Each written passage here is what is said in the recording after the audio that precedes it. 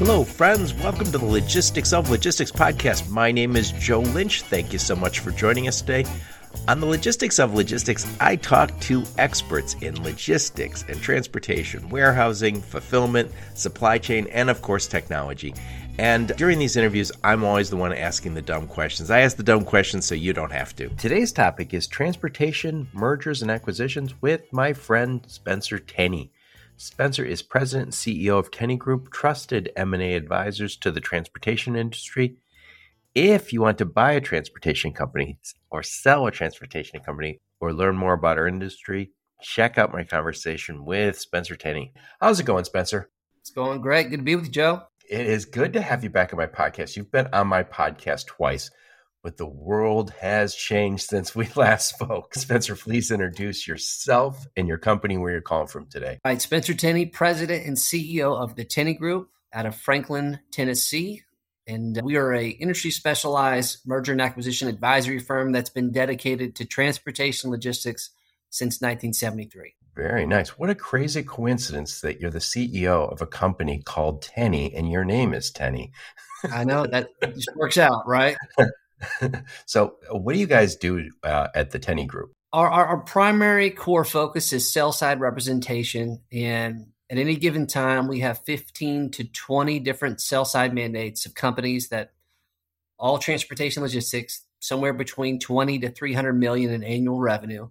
And our job is quite simply just to make those folks' industry exit as seamless and as rewarding as possible. So sell-side means you represent the seller. So if I have if I'm a carrier or a freight broker, I have some warehouses, you can help me sell. You can get me that exit, that liquidity event. Right. I think that it is what it is, right? I think that we're in a unique position to help multiply options.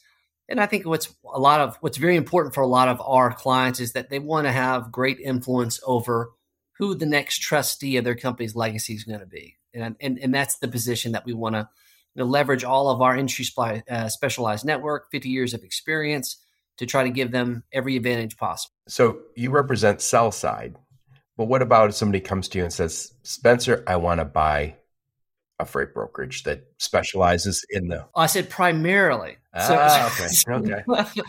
I don't discriminate, but I do think that where we... Traditionally, there's a lot of talent, there's a lot of experience on the buy side of the table, where we try to bring values to level up the playing field. And so by doing so, we're also helping the buyers too, because they need the sophistication at the table just as much as the seller does. So by us bringing expertise, experience all around the table, there's just a much higher probability that the deal's actually going to get done. I look at these kind of situations like it's like ladies' night. So if you have ladies' night, you say, ladies get in free. You're like, I'm pretty sure the fellas will show up at some point. So if you say, I've never heard of an analogy, but I might use that moving forward. Okay. Yeah. And so if you say, hey, look, I'm representing a whole bunch of people who want to sell their really good companies and we're positioning to sell, I'm pretty sure the buyers are going to go, I'm looking for a guy like Spencer Tenney. So anyway, I talked about the environment changing a lot. How is that? Because we talked before we hit record. How has that environment for selling your business changed in the last, let's just say, post-COVID? Obviously, we were going through a period of an extended time where debt was effectively free. I think we can agree that season is over. And when you look at 12 plus interest rate hikes over the last, call it 15, 18 months, cost of capital has dramatically increased. But at the same time, we saw the freight market change in just as a dramatic fashion. And so all of those things happen simultaneously is not only affected how deals done, it's affected what kinds of deals can get done. And that's where we've been. Let's switch gears for a sec. Tell us a little bit about you. Where'd you grow up? Where'd you go to school? Give us some career highlights before you started the Tenney Group. I grew up in Arlington, Texas, just right there, Dallas-Fort Worth. And I grew up playing sports, went to University of Texas after a brief stint playing a little D3 college football at Cornell College. That was an interesting experience. And loved being a Longhorn.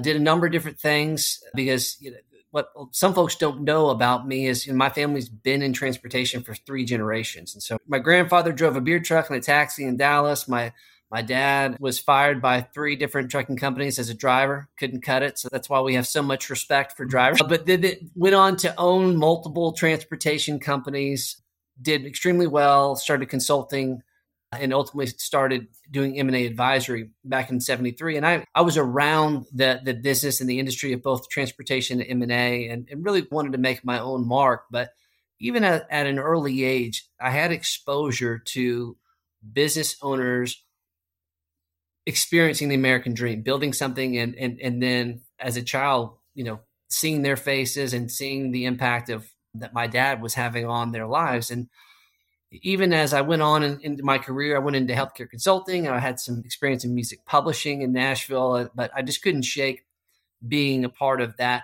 It's the Super Bowl. Once you get a little taste of that, there's nothing really better than helping somebody who has built something special, and helping them get to that final step where they actually experience the fruit of all that they've worked for. It's a pretty amazing thing. Oh, yeah. And if I could add something, you've been on the podcast before and we talked about this, and I'll put a link to the previous podcast we did.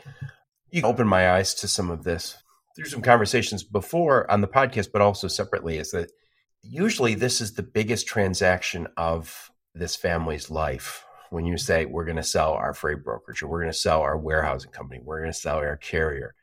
This is not a minor event. A lot of times it's the majority of their net worth. And so this is a make or break transaction, maybe for generations of the family.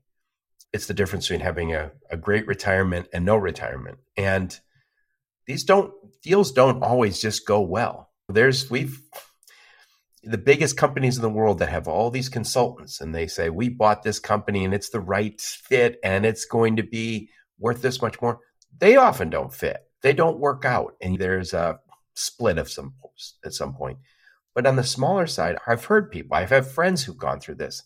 They sell a company expecting this and this is going to happen, and it doesn't. And so when somebody says, oh, I don't need us, I'm not just saying this to be a cheerleader for your business, but when they say, I don't need Spencer or his team to help me, I got this. Yeah, I might pay you a fee, but you will also get me a deal that hopefully is a good one. And you do it all the time. I do it once, maybe twice in my lifetime. Very few people sell 2 businesses. Yeah, and I think that I think that's true.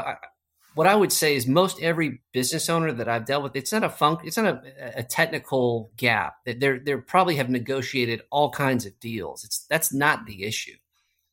The challenge is they probably never tried to make a presentation about themselves and their business. That's different than trying to close a deal that you're not directly involved with and maybe have an absence of objectivity.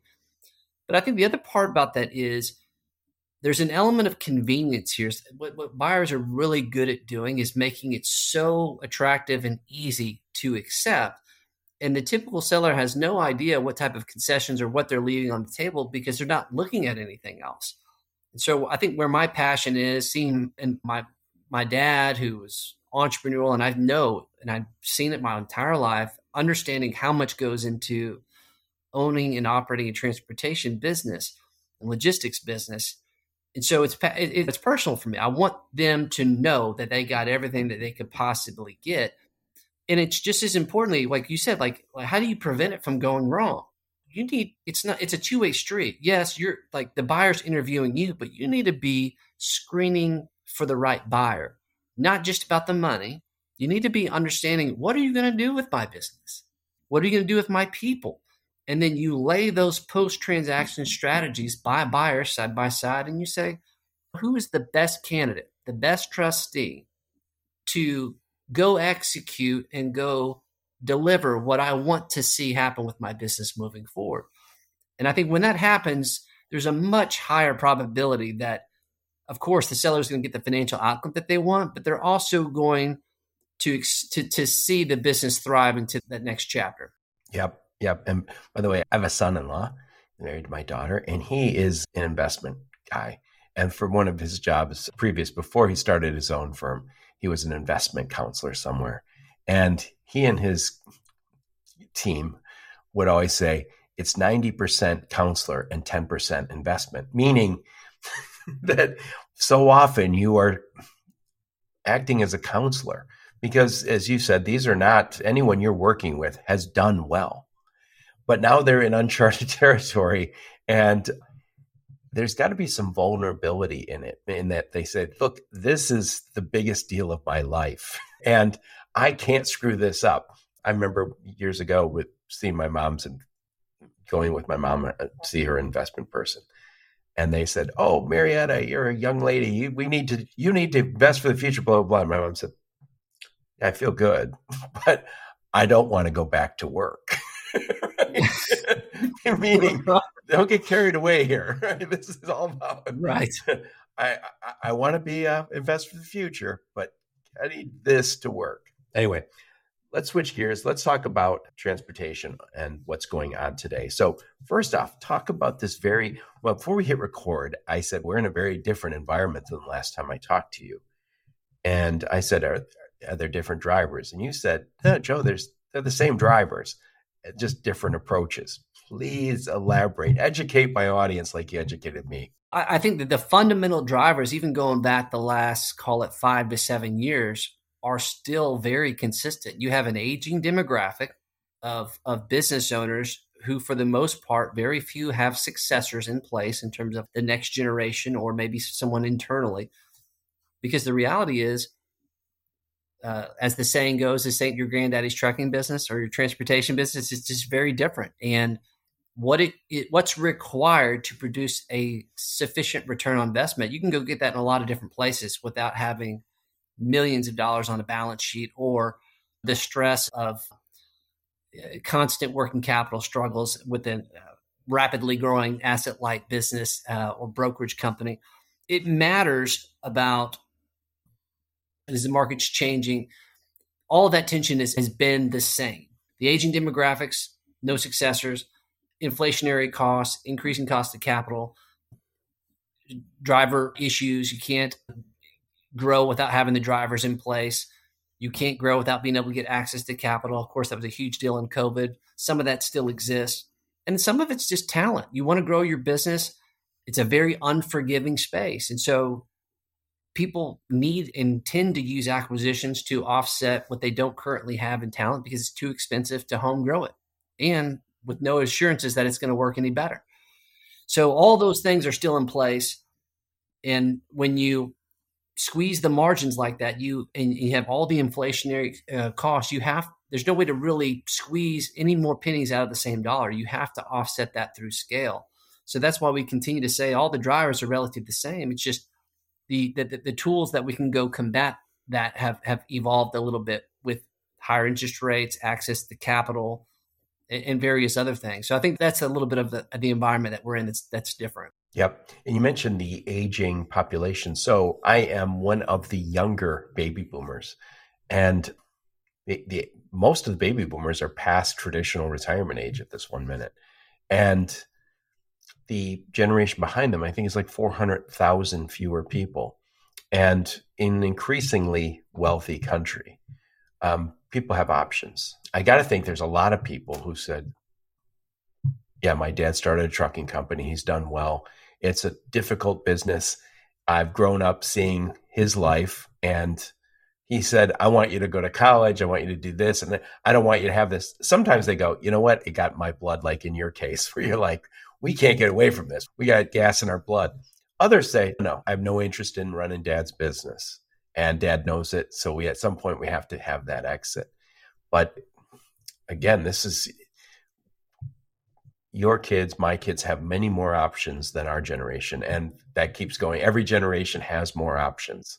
So that means more exits. And in some cases, it's also the founders that are saying, I don't want this for my kids. I may have told you this story.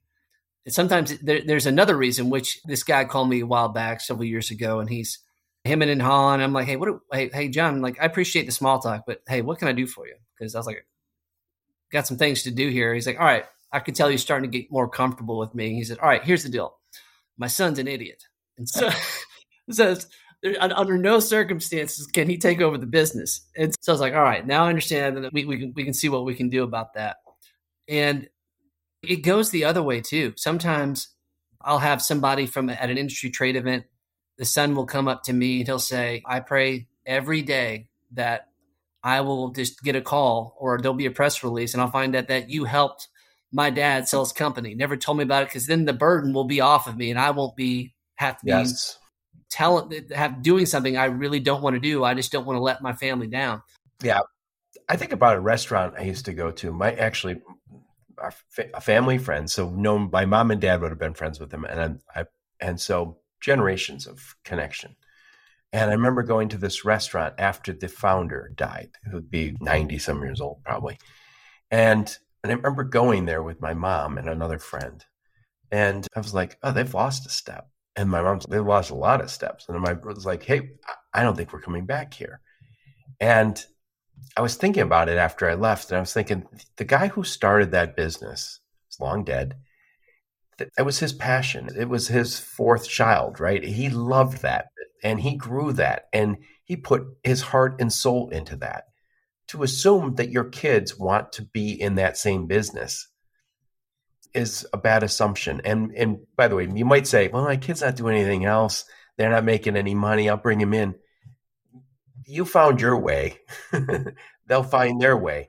And I think it's especially true if you say I have 3 or 4 kids or 2 kids, doesn't matter how many kids, and one wants to take it over and the other doesn't. You're almost better off saying, let's exit it. And the one who wants to, go start a brand new company like this. The other one, do whatever you want with the money when I'm gone. This is a topic I'm pretty passionate about, Joe, just because I'm a product of it. There was, you lived it. So I'm a big advocate when it makes sense, when everybody in the family wants that internal transfer of ownership. I love that. I love when I see that. I love if I can be a part of encouraging it. Sometimes it's not always in the cards, but where I see families doing a really good job of stewarding the relationships within the family, but also positioning the business to thrive, which is very difficult balancing act. The things that they do different from other families is that they speak to one another like adults, not family members. And they speak to each other like about professionals. And so what they do is they open up the facts about the business. This is what the business is worth. Some of these kids in the business, I say kids, like the next gen. They could be 45 years old and they're Right. treated like a kid. But they've never really had access or felt the full weight of what ownership is and had access to the balance sheet and understood when there is tremendous strain on cash flow. They never felt that weight. So to assume that they want that, but they've also never really understood that if they worked hard, if they did certain things to enhance the business, what could the business be worth and how might that affect your own personal net worth should you take on the risk of being a business owner? And in the families that I see doing this, number one, a lot of good things can happen. One, you will expedite what might be a 10-year process of tiptoeing around and just trying to be polite with one another. Get the facts out the table, educate one another about this is what it is. Do you want it or not? And if so, here are the responsibilities that are required. And in doing that, there's a much better chance that you're going to get authentic feedback from one another about what you both want from the business and what you don't want. And so at that point, you can either pivot to getting towards another successor or moving to the open market.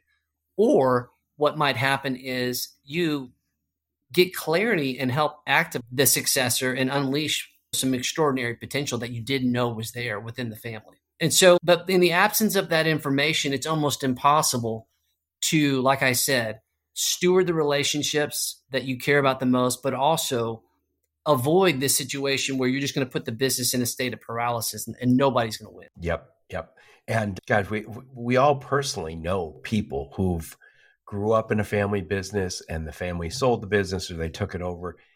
There is a lot of challenges. And I also, so you mentioned not being able to see your kids objectively or the kids being able to see their parents objectively. That's, again, I think this is why you need a third party involved. I have an executive coach, Ann Holm. She sees things in me plain as day that I don't see. And she says, why don't you do this? And I was like, why didn't I come up with that? Why didn't I already know that? Because I can't see me objectively. Thank God. But before we hit record, we were talking about 2024 trends. We're already here in November. What are some 2024 M&A trends we should be looking at? By the way, that's mergers and acquisitions for anyone who's not aware.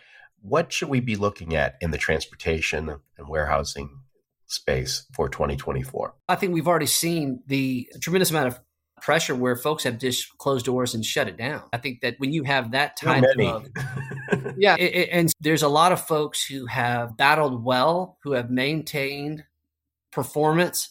It's just extremely difficult. So what we're expecting as a firm is there's a lot of folks that had done everything that they possibly can who function at an elite level, but are realizing that their energies and that their capital could be deployed into a different investment instrument and outperform what they're doing right now. So we think that there's going to be folks that are just going to redeploy capital towards something other than what they're doing right now. And it's going to be many small to lower middle market type transactions. That's going to happen in that profile.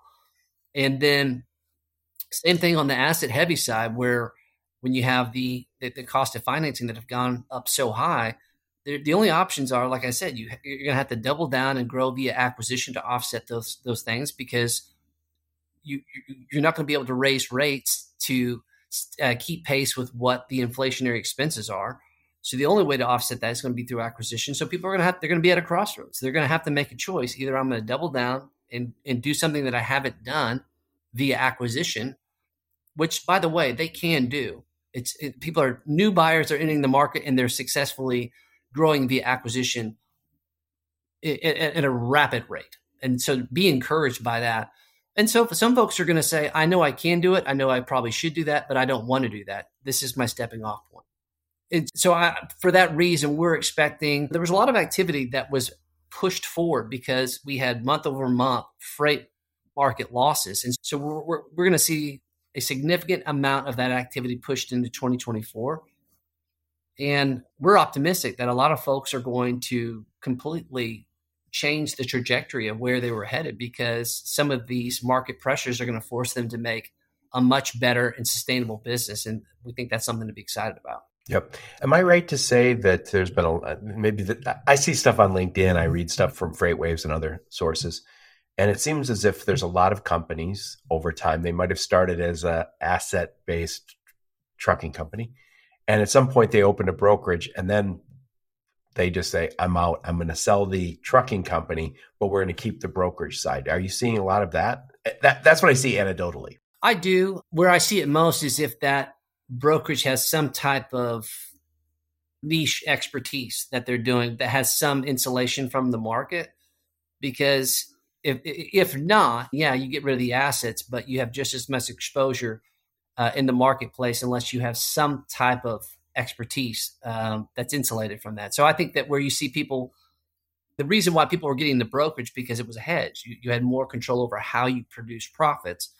Now, if you get rid of the assets, you lose the hedge in the same.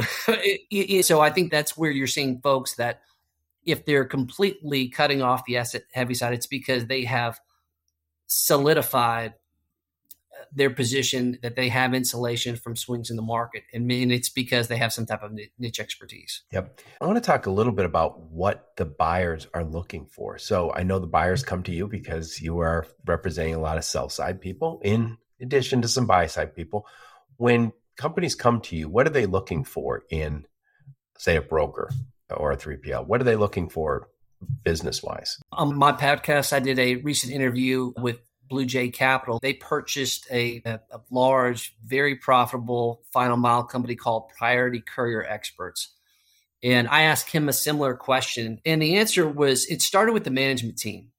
Because if you want private equity money, they're not interested in managing anything. They want elite leaders at that management team that have his words were, they have a growth mindset, which is they're the engine. They're the ones that want to drive the growth. And then the private equity group behind it's just providing the fuel. So the absence of that is a non-starter. You get the experienced management team that has the capabilities to 4 or 5x what you're currently doing, but more importantly, have a burning desire to go execute. And that's why, in most deals with private equity, they're trying to have some type of roll forward equity for that management team that allows them to participate in that upside to go execute. But that's the main characteristics of what they're looking for.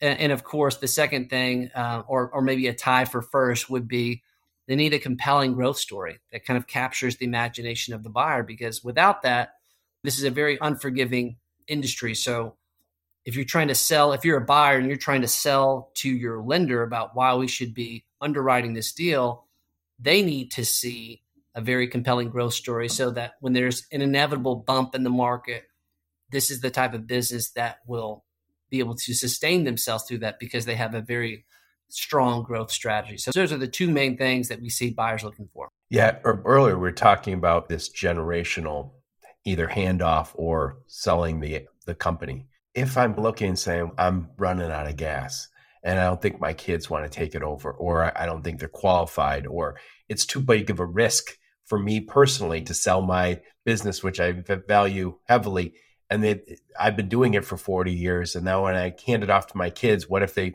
squander? I don't know, wrong way to say it, squander. If they don't have the same expertise, the markets gets more and more unforgiving. What if they go out of business with my retirement and their future? So I don't think you can have this mindset of I'm running out of gas. It's time to call Spencer. It has to be I'm at the top of my game. Things are still going well. And I've got a great story and I got a great team, because the time to say I'm going to build a great story, a compelling market story, and I build a great team isn't 3 weeks before I call Spencer to sell. That doesn't work. I have to be able to say, I developed the next generation of leaders, and I don't have, me personally, the founding team doesn't have to be here to run the next 10 years. Yeah, I'm reminded of a story. We had a client, and I talked several times, maybe several months leading up to their team engaging us, but I hadn't met him in person yet. And we were having a meeting with the buyer, and I didn't know for sure. I suspected that there might be some health issues. So we'd already agreed to terms in principle. We had to iron out a couple of details, but we show up to this dinner. And I had arranged to meet my client about 30 minutes beforehand just to spend some time with one another. And my client rolls in. He is in a wheelchair. He has an oxygen tank, audibly wheezing. And I just said, we're in trouble. We are in trouble, because the spirit of the agreement was that the owner would be around for maybe a year to support whatever was needed. There was no debt. There was not really any management team. And as you might be guessing, yeah, we had that meeting and everyone was very cordial and polite. But the next day, the offer was dramatically reduced because, according to the buyer, that the risk, the post-transaction risk of the owner being able to stay healthy and actually support a deal, like, it didn't look like he was going to be able to make it out of the restaurant that night. He was in a bad way. Right. And so the buyer, like, it's not like he wasn't necessarily, it wasn't malicious. It was just like the risk profile for the deal changed dramatically. I got eyes on it. And so, the deal is this: is for those that are trying to be a good steward of navigating this process. Number one, as we had talked about it's your ideal timeline is almost never going to align with when the right buyer is in front of you. So to get out in front of that, you always want to be in a position to say no. So what if you go to the market and you just don't like what you're experiencing? Fine, keep trucking. Do what you got to do to get yourself in position to find the right buyer.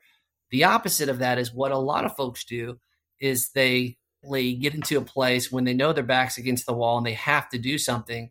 And either one, they don't get a deal done, or number two, they do a horrible deal with someone that they don't like, that they do not have shared values with, and they're sore about it for the rest of their existence. But coming from weakness also, because if their choice was, we're either going to go out of business or sell. And I don't think you can look at it that way. I think you have to look at it as, we have to be at the top of our game so we can say no. So we can say, we're looking for really good offers, not we're desperate and in a hurry because the founder is sick or our business is way down. Before we hit record, we were talking about the need to partner up. And I think previous podcasts I did with you, we talked about this idea of if I'm going to sell in a few years, let's just say I'm a small trucking company and I've got 3 terminals, but I don't use one very much. And I've got a team, but I've got some people who've hung around with me for a while who aren't adding the value. Maybe my brother-in-law who's half retired, right? That you have not positioned it for sale. And maybe you're so used to it, that just becomes the norm. But then if I was to get you involved and you say, hey, Joe, why don't you sell that one terminal and put that money in your bank or invest it somewhere else in the business, and let's get the right people on board. And so in a year or 2 years, you're positioned to sell this. I think I'm so much better off than saying, hey, Spencer, I'm not doing so well. My son quit. My health is failing. Help me. And you look and go, oh, and your website's 12 years old and you don't have any niche. You don't have a leadership team, and it's too late to build one. Yeah. I think that there's 2 things to take away from what that kind of anecdote that you just said. Like, number one, a lot of folks who get in that situation go into, how did I get into this situation? I can't get out. This is horrible. I can't believe I allowed this to happen to me. In reality, sometimes like life happens. You can't do anything about it. But in more times than not, you have more to offer a buyer than you currently realize. Even if you're losing money, look at the Convoy deal. Here it is. Like, Convoy shuts their doors down, losing money hand over fist, but still find a buyer for a certain asset with the business with Flexport. And so that's my encouragement to folks. No matter how you got here, don't ever assume that someone won't or isn't valuing something that you have, be it your trucks, be it your drivers, be it maybe the talent that you have that on the team. It could be your customers. I mean, you might have a customer that provides an access point that allows that same buyer to 10x the business that's currently coming through that one customer. So number one, like, however you got there, don't beat yourself up about it, but take ownership and do something about it, because there's a good chance you might have something to offer buyers. So just don't make any assumptions. Yeah. And the other part about that is, even if, like, sometimes you don't want to, like, hey, I can't sell because I have to overly prepare. Sometimes a buyer has such a pronounced pain. Whatever's going on in your business that's imperfect doesn't matter. Whatever the time that you would invest to try to polish it, it's not near enough to, like, based on what the value that you offer to solve this problem today. I had a client a while back that just a run-of-the-mill $25 million drive-in carrier was approached by a buyer, offers on the table. Doesn't engage because it was inconvenient. He had a daughter that was getting married. Comes to me, says, what do I think of the offer? I says, it's fantastic. I can't do any better than this. Have you accepted this? And he says, shelved it because I got tied up. Turns out he had shelved it for 6 months. And I said, oh, you got to be kidding me. Go hang up the phone. Go get that buyer to see if he'll still honor this offer. And so he goes and he runs him down. We huddle up 2 weeks later. It turns out, like, well, he's still interested, but he's not interested at that price because he already went and solved that problem through another acquisition while he was on the shelf. So that offer for that $25 million top line revenue was reduced by $7 million. Think about that type of money for that size profile of a business owner. That's life-changing generational money. And so it wasn't convenient.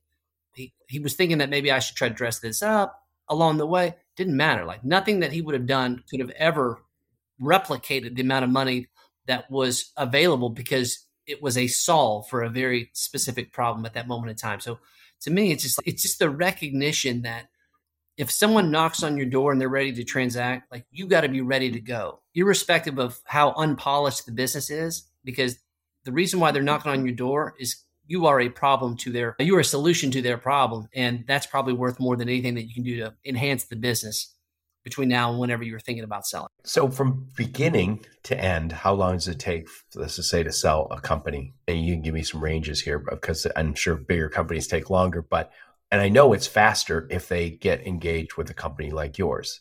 But how long from the time I say, I think I'm open to an offer, till the time we ink a deal, and then how much longer do I got to hang around with the business? Great question. It really just depends on how educated the seller is before going to the market, and then the size and the complexity of the deal. On average, for the size companies that we typically work with, somewhere between, call it 8 and 12 months is generally where it's going to fall. And you could come to terms within, call it 30 to 45 days from signing an engagement letter and beginning the process. But what takes the longest is satisfying all of the third parties that have to bless the deal in order for the seller to get paid. There's certain things in terms of the due diligence process, easy 90 to 120 days after you've had reached an agreement on the economic terms of the deal. If you have any other snags or any hiccups in performance along the way, that can add more time. And so that's why it's important. The more that you educate about yourself, about the process, then you can back in and reverse engineer when you should actually start it. When do I want to be experiencing? Because like you said, okay, that's how long it's going to take. If I should build in another year on top of that to have some type of consulting or support for the deal for the new buyer, if I'm not working full time, well, then add that to the timeline to reverse engineer it. So whenever you want to be on the beach with your beautiful bride or your spouse or whoever else, and you want to be experiencing more time with grandbabies, well, envision that moment in time, and then you need to build in the extra time so that you're not late to your own party. Yeah. And do you work with companies way in advance of them selling? I know you do talk to certain people, and I'm assuming that's your preference, is to say, call me now when you want to be out in 5 years.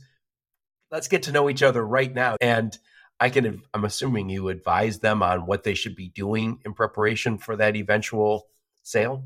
Yeah, we do. And one of the things that I really enjoy doing is, I'll hear this a lot of times from clients. They'll say, nobody talks to me like you talk to me. And this is true of most every business owners, because you're the guy. And whatever I say goes. Buck stops here.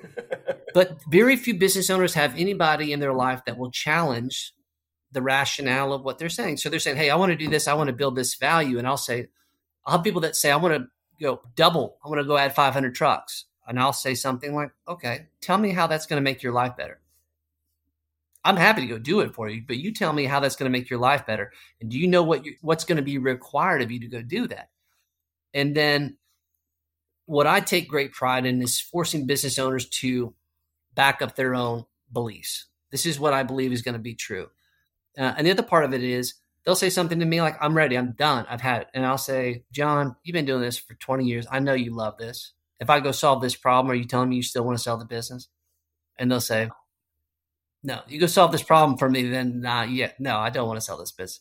So I think what's key is business owners need to have, not just with us, but they need to have trusted advisors around their table that will tell them the truth and that will call them on their stuff so that they can get the most important work that needs to get done, whether that's creating value or whether that's having an honest conversation about, no, I'm not willing to do what's required. I need to take my chips off the table so that my people that help me build this thing have a chance to thrive under different ownership. And I think that's the key. Yeah. It somewhat reminds me about going to the doctor. So after COVID, I didn't get a physical for a while during COVID. I don't think anybody did, Joe. Yeah. So I was thinking, oh man, I gained some weight sitting around drinking sangria and eating corn chips like I was on vacation. And I should have gone to the doctor. And then I didn't. I was like, I got to lose some weight. I got to get to the gym. So I worked out. And I was telling all my friends, I'm like, I'm cramming for a test, not having anything to drink, no sweets, no. And I went to the doctor just hoping that he'd say, yeah, you're still in great health, Joe. And I went. And he goes, I haven't seen you in a while. And he goes, yeah, all your tests came back. Good. But ever since that was a few months ago, and I'm happy. Obviously, good news is good news. But it occurred to me, what if I had the beginnings of some bad disease, and it would show up in the blood work a year ago, and I didn't go because I wanted to cram for that physical, right? And that's what we do. I have friends who are estate planning lawyers, and they say, they'll always tell you a horror story about somebody who just didn't want to talk about it because it's unpleasant. It's not easy to go, yeah, I'm going in and talking about the end of my life or me being in a nursing home. No one wants to do that. I didn't want to go to the doctor. I was in good health. I didn't want to go to the doctor. You're that same guy. If I'm walking around telling myself I'm going to sell my business for $40 million and it's going to be everyone wants it, it's going to be a bidding war, and then I call Spencer and Spencer says, "Oh, dude, let's come back to earth. Your business is worth no more than 30 million. By the way, still a nice chunk of change, but and here's what you need to do to get there." Then it's reality check. And by the way, if he's saying that to his wife, I hope so. And maybe she's not part of the business. If he's saying it to his employees, they're like, I don't know. I'm not going to argue with the boss. You are the reality check. Yeah. And I think that what ends up happening, like when we start developing relationships with folks, you just are able to talk about things that maybe you hadn't had a place to direct those types of questions to, whether it's about, hey, what do I do? To your point about wealth management, I want to give abundantly. I've always dreamed about this. Like, how do I do that? And like, how do I approach that? And how do I think about timing my business sale based off these other commitments that I've made to nonprofits and charities and things that are dear to my heart? Like, those are things that we can help navigate through to manage risk according to a broad scope of goals that you're trying to address. And so I think those are the main things that we're trying to do. And we're not the one-stop shop, but I do think that where we try to bring value to folks is that as an industry specialized firm that's deeply connected in this space, we almost have a guy for everything that there is in this industry. So like I said, when people say I want to sell and I said, what's the problem or what's the issue? Why? I'm done because of this problem. The first thing that we're going to do is let me introduce this person. And he's the best of the best at solving this problem. If he can't do it, I'll help you. But you're going to need to convince me if he fixes that problem that you still want to sell. But the point is, this is a wonderful industry. It's extremely unforgiving. And the key that, as I say all the time, the key to building and protecting business value in this industry is you have to stay agile and you have to stay educated at all times. That's it. There's just no possible way to just head down and grind without taking a beating in this space. You have to keep your head on a swivel. You have to continually grow your network of contacts and challenge yourself with people that are going to push back on it. Yep. By the way, I've learned this myself, and I talk to a lot of other podcasters. I talk to people in this space. I try and understand what's going on, because what I realize is the stuff that I write in my journal, the thoughts that I wander around with in my head are so often wrong. And if I've been building a great company with employees who count on me and making payroll for 25 years in a row and building this, I'll call it a legacy, I don't think very objectively about it. I think very subjectively. I have thoughts in my head from my childhood that no longer make sense. And I need outside counsel. I need somebody to give me a reality check. And I keep coming back to that because I realize I'm an executive coach for the same reason. I need a reality check. I say something and she goes, that's not right. Oh, all right. Tell me why it's not right. No one else tells me that's not right. Agreed. We all need that in our lives for multiple reasons. Anyway, I like to interview smart, interesting people like you, Spencer, rock stars in our space. People are killing it. Who else should I interview? Ooh, I've been extremely impressed. We do a lot of seminars on how to be an elite acquirer. And so to me, if you're going to be in this space, you need to be acquiring. And two leaders, thought leaders, I guess you'd say, within this space, people that we've recently done transactions with that I think are very elite in this area. All the things that make a great acquirer. One of those would be Matthew Decker from US Multimodal. They were involved in a deal we recently sold. Just his demeanor, approach, soft skills around getting a deal done was tremendous. I think he's a great resource to unpack how to be that effective and be a prolific acquirer in this space. And same goes for Pierre Mathieu from Blue Jay Capital. They were involved in acquiring Priority Courier Experts. Actually, strategic investment actually is what it was in conjunction with Trident Private Equity Group. But Pierre was masterful in that deal, navigating and trying to get the interest of a lot of parties in a line as we were doing the same thing. But Pierre was in a challenging position to get that deal done and was exceptional. So I think he has a lot to offer to teach other buyers on how to be an effective acquirer, particularly in this particular freight market.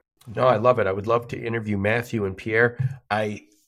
While you're saying that, it occurred to me, being that great buyer, and I know you're the middleman, Match.com, for people in the transportation and logistics space. But it occurred to me, you're an authentic guy. I've known you for a while. I can trust you. But it occurs to me that if I'm selling my company, I need to get the right vibes from these. These guys, Matthew, Pierre, have to have an authenticity to them and a values where you go, I get it. This guy likes my business. Our values align. It's not just a transactional thing, because we're going to be joined at the hip for a minute. And this, again, the biggest transaction of my life. I'm not going to work with somebody who I don't get the right vibes from. No, I spoke on this a couple of weeks ago. There was a study, I think it was in the Princeton Review, which said that the typical human needs precisely 3 seconds to size up whether or not whether they like somebody, whether they want to do business with them. And for those of your audience who are thinking about growing through acquisitions, you need to be mindful of, are you putting your best foot forward with the most highly relational, use your language, vibey, puts off a good vibe and a good energy that people are attracted to? Because if you're not, it might be done before you even put your terms out in front of them, Right, because they don't like you.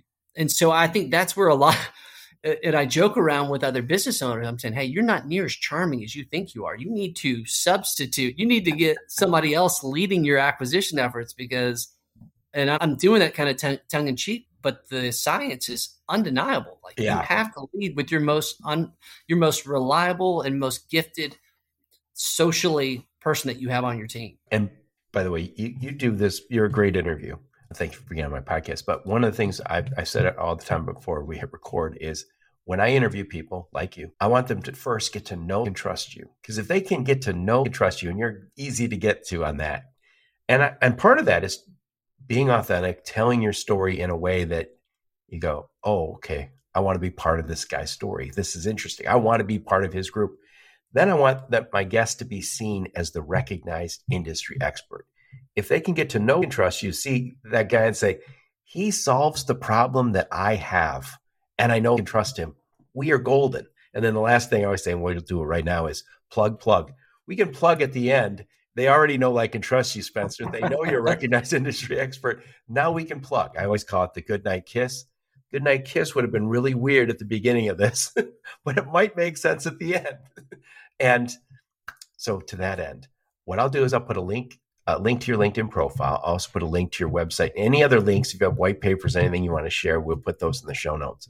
So one more time, who is your sweet spot and what problem do you solve for them? Yeah, so the thing that we're unique and different from any other M&A advisory investment bank, we primarily focus on sell-side advisory for business owners of 20 to 300 million in annual revenue, and only trucking logistics.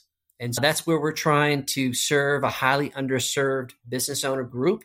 And that's where we're bringing the most value. And so the best way to learn about that and begin developing a relationship with us is at thetennygroup.com, or to just follow me personally on LinkedIn, where we'll pump out a lot of free content and videos that will make you a much more equipped buyer, seller, or advisor to those same folks. Also, you have a new podcast. I'm going to be on it. So tell us, what's the name of your podcast? Yeah, so it's not too new. It sneaks up, but I think we're approaching about 130 episodes on the hot seat. All right, so not so new. Good. Yes. No, we try to make a point to learn from the greatest thought leaders that we can in the space, and then weave in what's the connection to M&A. And I'm excited about having you on there, Joe. And so it's In the Hot Seat with the Tenney Group. We'll typically take 20, 30 minutes, and let's see if you can take the heat. I think that's the whole point. We'll see what happens. Yes, sir. You guys got to go easy on me. It's light and airy over here. So it's In the Hot Seat with the... In the Hot Seat. That's right. So if you could give me a link to that, and I'll put it in the show notes, and so people can check it out. And I love what you're doing. I think it's so important and I'm a small business owner myself, And when I go for a walk every once in the morning, I'll go for a walk, and every once in a while I'll say, when am I? Will I sell this business? Will it just go out of business? Will I hand it off? And they're always a little vague, right? And it occurred to me when I was talking to you today, I was like, yeah, you got to get a little more finite about that kind of thing. You have to start, it's the biggest investment most people have. You better get a little serious about it. And if you think writing it down in your journal or thinking about it when you're driving around is enough, I don't think it is. No, I think, and there's some concrete things. We've got some white papers I think that can be helpful, and it's all over our website as well. So if you're just taking some initial steps about what am I going to do? How do I create value so something's actual sellable? Please tune into those white papers, and I think that'll get you at least asking the right questions and start having some tangible things you can go activate. Yeah, and next time I have you on my podcast, I'm going to say, what is the longest that a podcaster can hang around? Is it 80, 85? I don't want to be a senator in this. Hey, if you're continuing to check those 3 boxes that you just went over a minute ago, then I don't know why you would stop. Exactly.